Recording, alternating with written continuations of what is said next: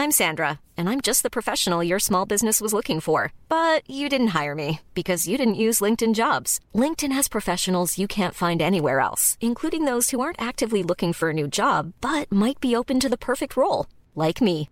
In a given month, over 70% of LinkedIn users don't visit other leading job sites. So if you're not looking on LinkedIn, you'll miss out on great candidates like Sandra. Start hiring professionals like a professional. Post your free job on linkedin.com/spoken today.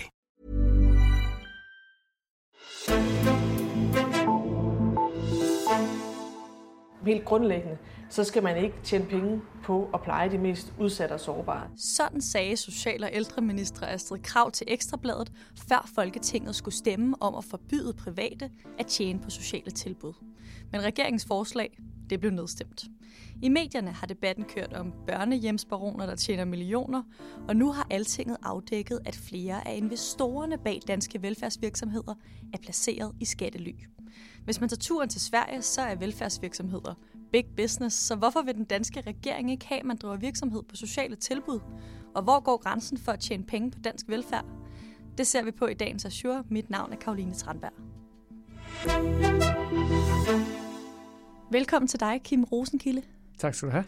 Du er redaktør på Altinget Kommunal, og her skriver du blandt andet om kommunernes økonomi. Og det sidste stykke tid har du især set på deres køb af velfærd fra private. Jeg vil lige starte med at spørge dig, hvorfor er velfærd i Skandinavien overhovedet et marked, som er interessant at lægge penge i for internationale investorer? Altså nu har vi ikke en tradition sådan for at anskue velfærden som et marked på den måde. Men altså hvis man prøver at anskue det som et marked, og så kan man sige, det er i hvert fald på nogle områder er det jo et marked i vækst. Særligt på ældreområdet ser vi ind i en demografi med et stort antal ældre, stigende antal ældre, som som får behov for pleje og støtte, og også et stigende antal for nogens vedkommende velhavende ældre, som har sparet op til deres alderdom. Og på socialområdet, der ser man på samme måde også en udvikling i retning af på det psykiatriske felt, at der bliver uddelt flere og flere diagnoser til børn, unge, voksne. Der er større efterspørgsel på støtte og hjælp til borgere, udviklingshæmmede borgere med fysiske nedsættelser. Så hele socialområdet er på den måde også et område i vækst, så at sige, og med en stigende efterspørgsel.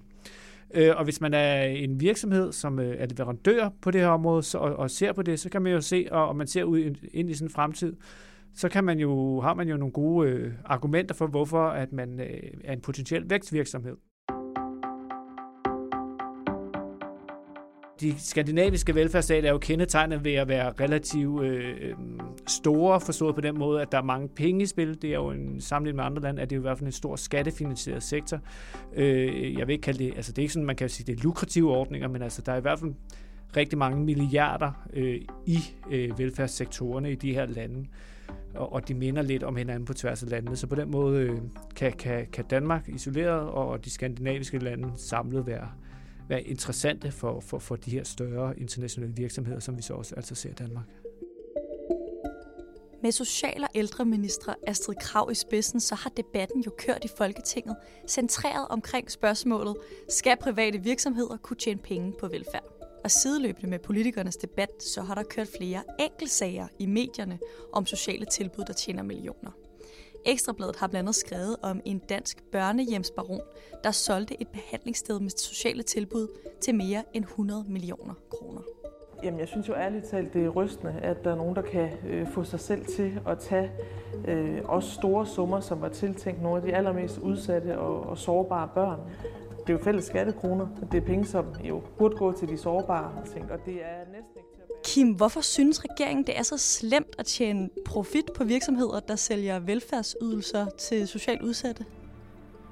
Jamen altså, det her det er en dagsorden, som dybest set tror jeg faktisk, det er noget for socialminister Astrid Krag. Hun er tidligere social- og indrigsminister, var hun før, men altså, det er noget, der har ligget hende på sinde i mange år. Altså, hun har også tidligere ytret sig om det her, og da hun var sundhedsminister som SF, var hun også opmærksom på de private, privathospitalernes rolle på markedet og finansiering af dem, og den her diskussion om overfinansiering eller ej, der var dengang. Så jeg tror, det er noget, der sådan, for hende som minister fylder noget. Så er der en ideologisk diskussion i det i forhold til som jo nok primært er en venstrefløjsdiskussion i forhold til, jamen skal man tjene penge på velfærd? Skal man overhovedet have lov til at trække penge ud? Altså de penge, vi bruger, det er skattekroner, de skal bruges på borgeren, de skal ikke trækkes ud til som kapital eller profit til hverken private enkeltstående personer, eller til større koncerner, eller til kapitalfonde. Det er penge, der skal gå til indsatser til borgerne forankret, altså. Så der er også den her ideologiske side, og det er jo noget som var skrevet ind i aftale, det der forståelsespapir mellem regeringen og de støttepartier, som de indgik der efter valget i 2019, at man skulle have set på det her på socialområdet. Og grundlæggende set er det jo det her med, at der i hvert fald på venstrefløjen er en stor skepsis og modstand mod, at man skal kunne tjene penge på at drive velfærdstilbud. Mm. Og som du siger, så er det jo netop Astrid Krag, som har stået i spidsen for regeringens forslag om sådan et forbud mod, at private virksomheder kan tjene penge på sociale tilbud. Men som du også siger, så lykkedes det hende ikke at samle flertal for det. Og det var blandt andet på grund af en modstand fra Radikale Venstre. Og hvad er det deres primære argument imod det her profitforbud der?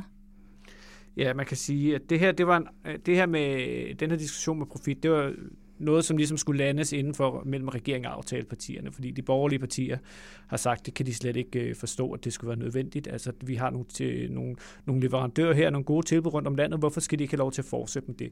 For radikale har det været sådan lidt samme forklaring, altså for de har sagt, jamen for os betyder det egentlig ikke så meget, hvem der ejer de her virksomheder. Altså hvis bare de bliver drevet ordentligt, og kvaliteten i dem er god og lige så god som på de offentlige tilbud, og vi ikke betaler meget mere, eller vi ikke betaler mere til dem, end vi vil betale for tilsvarende offentlige tilbud, så kan de ikke se et problem i den her, at der er en særlig ejerskabsstruktur, og at der er nogen, der så vil de måske sige, fordi de har en stor organisation bag sig, nogle af de her virksomheder, og de kan måske gøre tingene mere effektivt i mindre tilbud, og derfor kan gøre det, kan ligesom lave en billigere drift og tjene nogle penge på det. Det var ikke noget problem for dem. Så var der også det her med, at hvad vil det betyde for de tilbud, der er der nu, som er drevet på den her måde? Vil de så helt forsvinde, og hvad skulle man så gøre med borgerne, og vil der så være nok alternativer til at løse det her, og så vil man måske kunne være argumentet at stå i en situation, hvor man manglede tilbud. Så det var de i hvert fald ikke parate til at skrive under på, og så endte det med, at det her med profit, det der konkret handlede om profitforbud, altså forbud mod at trække udbytte og trække overskud ud af virksomhederne, at det faldt til jorden. På den anden side af Øresund har vi jo Sverige, hvor en stor del af skoler, gymnasier, sygehuse, plejecentre, tandlæger og alt muligt andet er drevet af private koncerner, som omsætter for rigtig mange milliarder kroner. Og nogle af dem eksporterer jo i dag deres velfærd til blandt andet Danmark.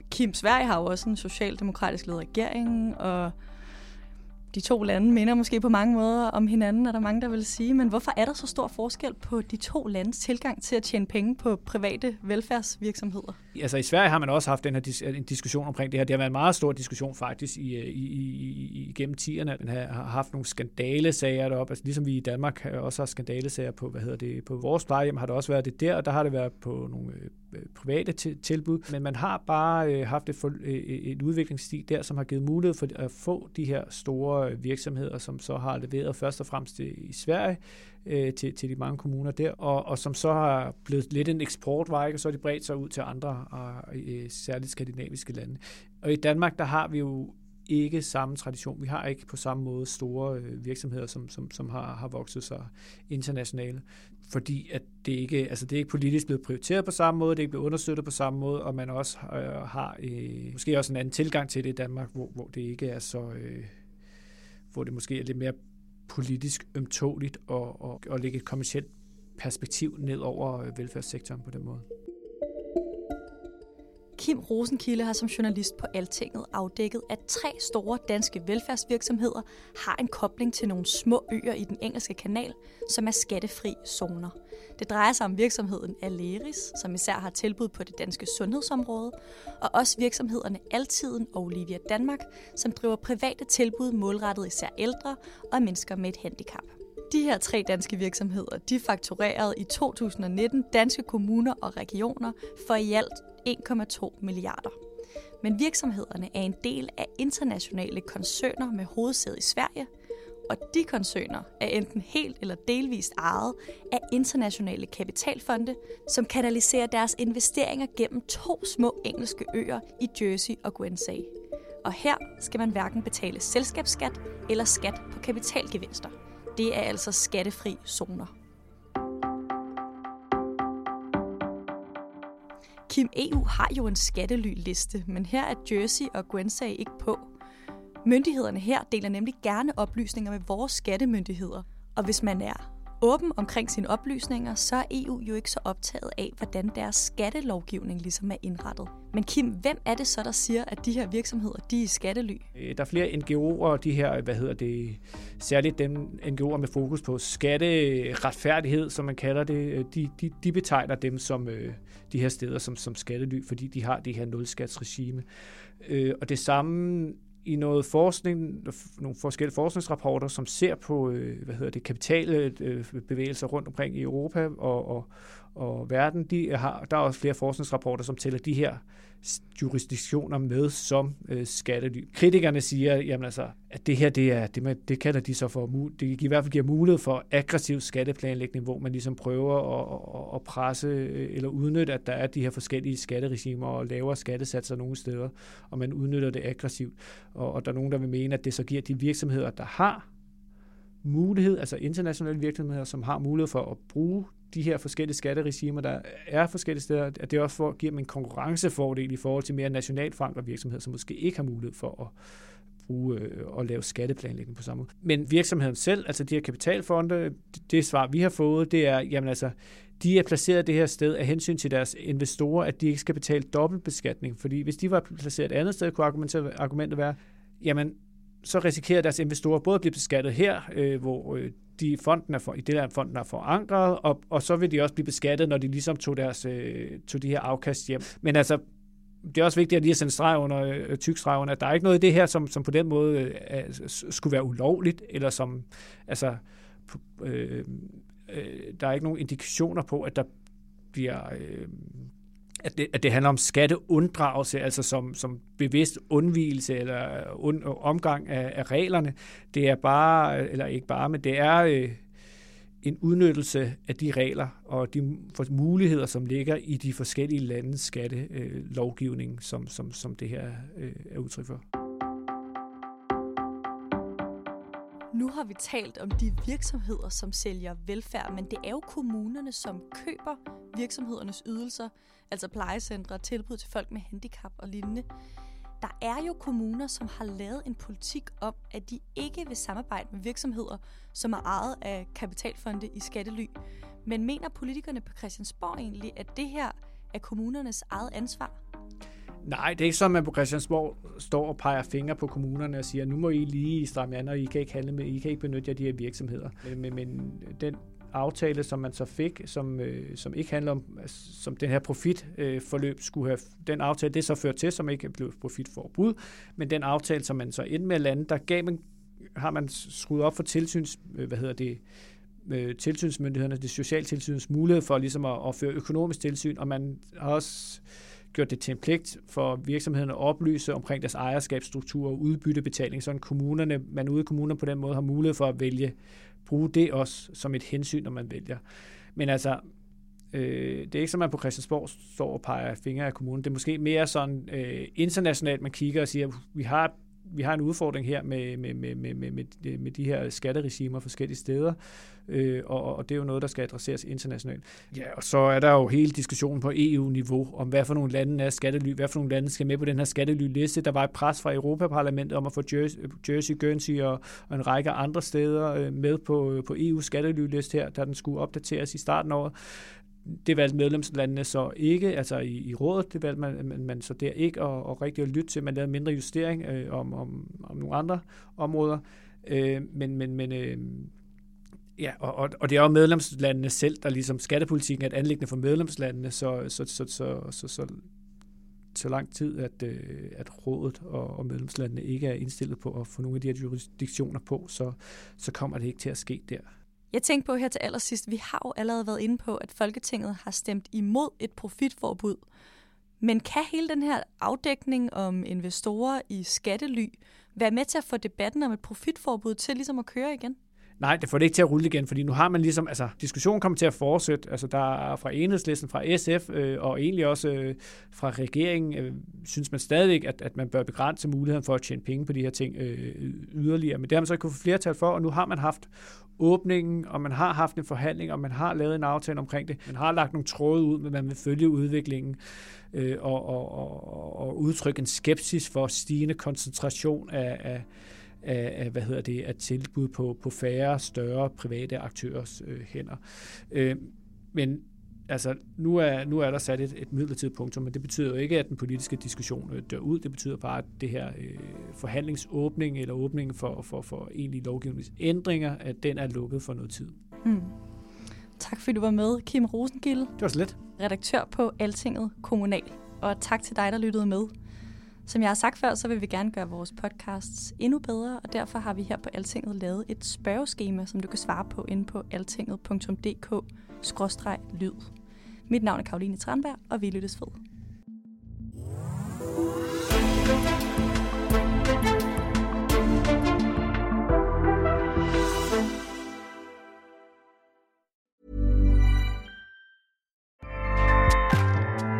Acast powers the world's best podcasts. Here's a show that we recommend.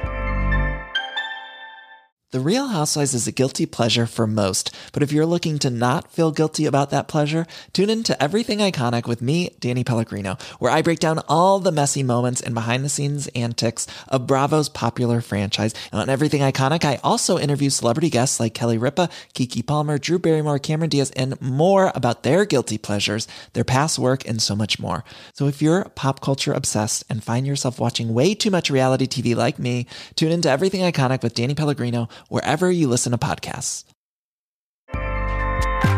Acast helps creators launch, grow, and monetize their podcasts everywhere. Acast.com.